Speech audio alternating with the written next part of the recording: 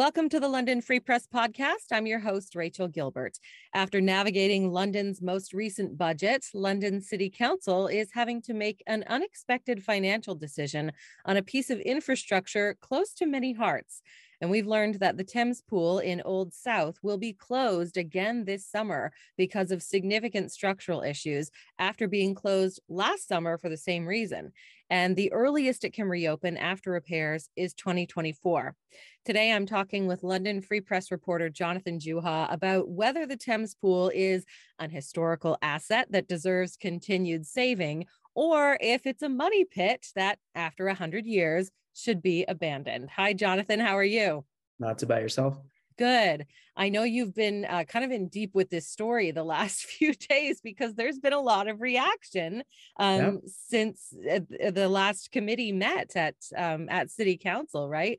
Let's just talk about, first of all, kind of setting the stage. Thames Pool was closed last summer and they were doing renovations. They had to do more repairs and it couldn't open. But now we've learned it's going to be closed this summer too. Yes, correct. Why is that? Well, after they had to close last year, the pool, City Hall hired some external evaluators who came in and did some studies on the pool, and they discovered that the pool itself had suffered some very serious structural damage just because of the constant flooding that it has received because of its location near the Thames River and the floodplain there. But it sort of like came out of nowhere, I guess, for many people. Just, they knew that the pool had been closed last summer, but last week, City Hall came out saying, city staff are recommending to decommission the pool and announcing sort of like some of the alternatives and the reasoning why. But I guess no one really expected that these, for many people, historic site, almost close to 100 years, right? Mm-hmm. That it was so sudden that the city staff came out saying, the best course of action is just to simply shut it down because of the extent of the damage and the possibility that even if you do repairs to it, the main issue continues to be its location. We've been having more intense flooding events and heavy rains and things like that. So there's no guarantee that any type of work or repair that is done to the pool itself can prevent, further damage to the infrastructure. So they say that the fiscally responsible thing to do is to simply, decommission it, close it for good, and figure out new solutions as to what could happen there. The part of the problem has been as well, not only the fact that they, staff recommended in part just closing the pool altogether, is the fact that as part of the city's master plan, staff are recommending saying, in the master plan, it states that we should not be opening more outdoor facilities, like public pools, just because they are open for a few months every year, but their operating cost is still very high. So it doesn't make financial sense. So, as part of the options that they offered, they say, maybe we can put like a splash pad or something in its side while we, consider the possibility of adding a pool the next time that we are working in a community center or something like that. So sort of like the combination of all those factors didn't sit well with many community members who see the value of the pool in this location. And again, it's the only 50-meter outdoor pool.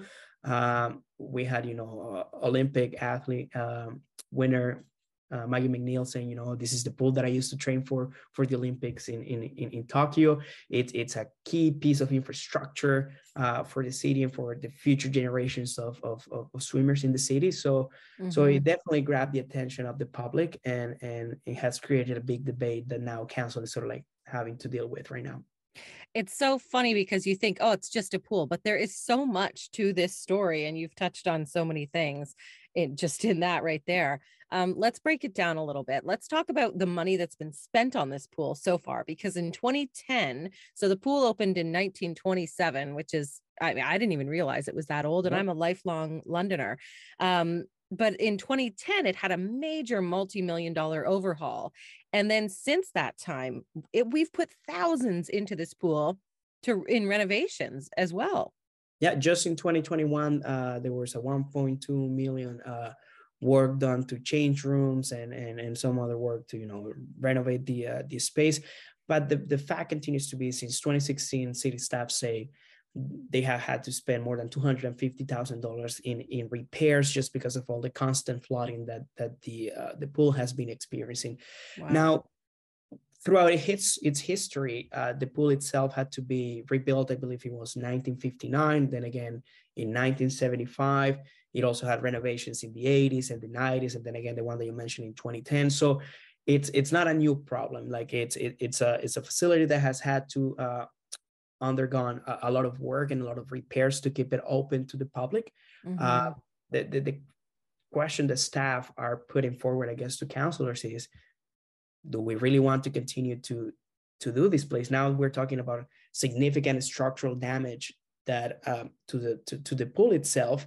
And again, no amount of work that they do, they say it's going to guarantee, like they can build it to better withstand sort of like the conditions but no amount of work can guarantee that no future repairs will be needed. So it's a question of whether you want to invest millions of dollars, because just rebuilding a new pool itself could be $12 million. Do you want to invest all of that money into a new repairing pool that again could cause more problems down the road? So that's sort of like the big question, I guess, that politicians will have to answer.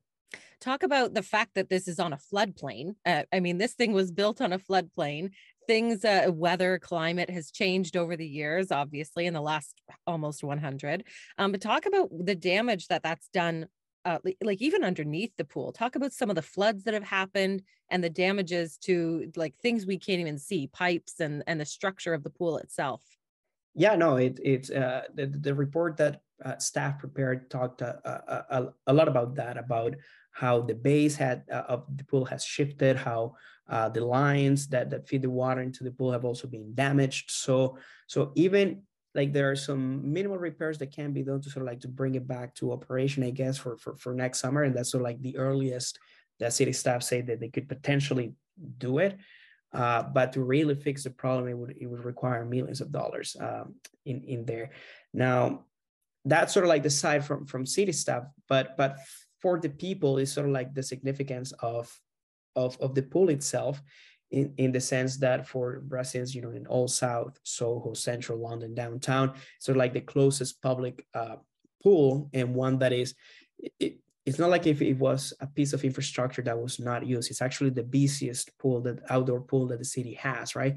It draws about 25,000 people, not only from neighbors, but also from other parts of the city, like, people who take their swimming more seriously as well. So it represents a lot for a lot of people in the community.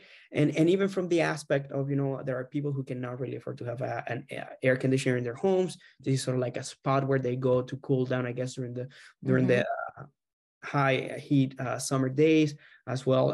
On Tuesday, when the issue was being debated at City Hall in one of the committees, there was a mom who mentioned, I'm a single mom right now, like summer camps are not always within my budget, but having an easily accessible public pool there solves a lot of those issues for me, because I can take my children there and they have fun. So it's an important community resource for a lot of people, and for many different reasons as well. Let's get into some of the back and forth that there's been, because there's been a lot of people weighing in on this. I mean, there's actually a petition to save the pool and keep it open. Is that right?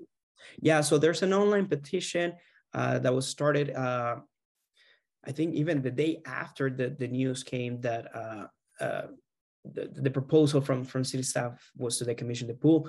I'm just checking right now, and it has 3,800 signatures from people who are sort of like supporting this motion. But the reactions have been varied across the city. You have the people who, talk about, obviously, a piece of infrastructure is almost 100 years old. It's important, significance to the community.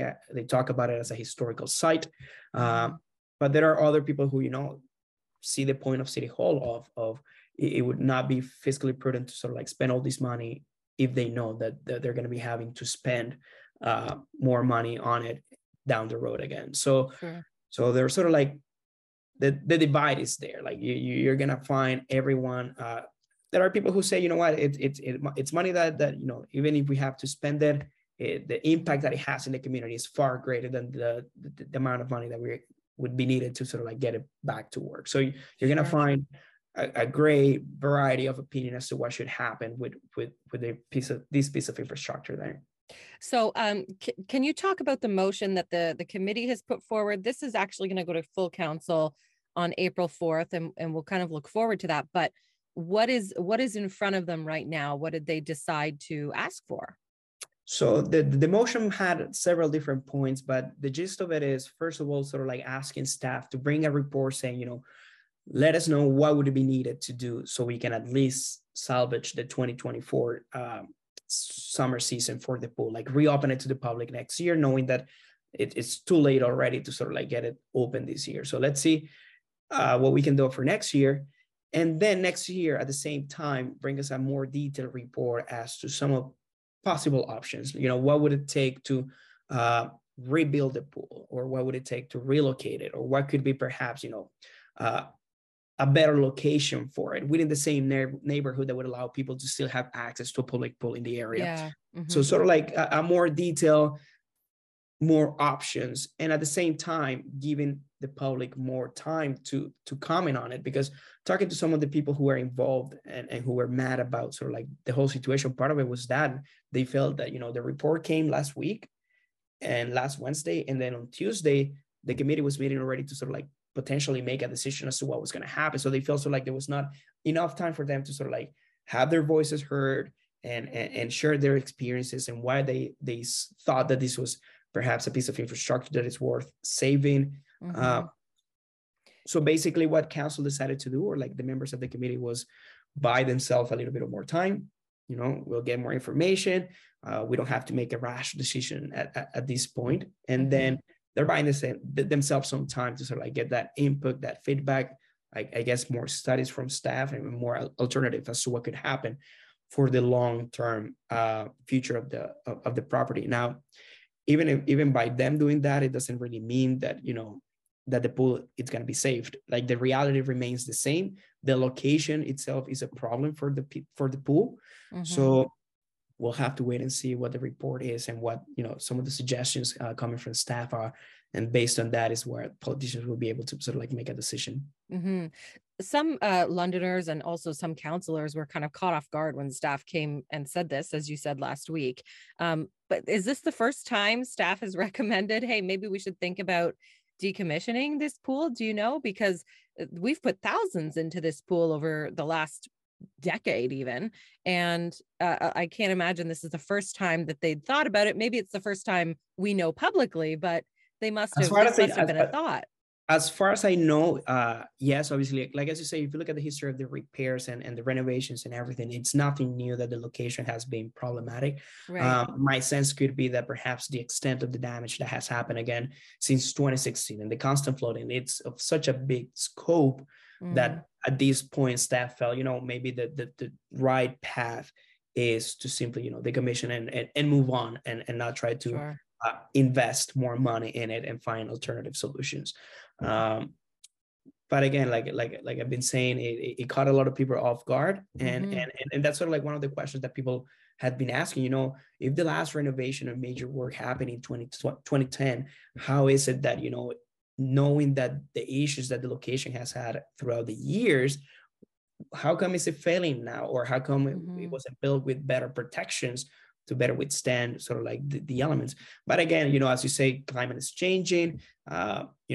We're talking about 1 in 100 years, rainstorms are happening more often. So it's not something that can really be controlled to an extent, right?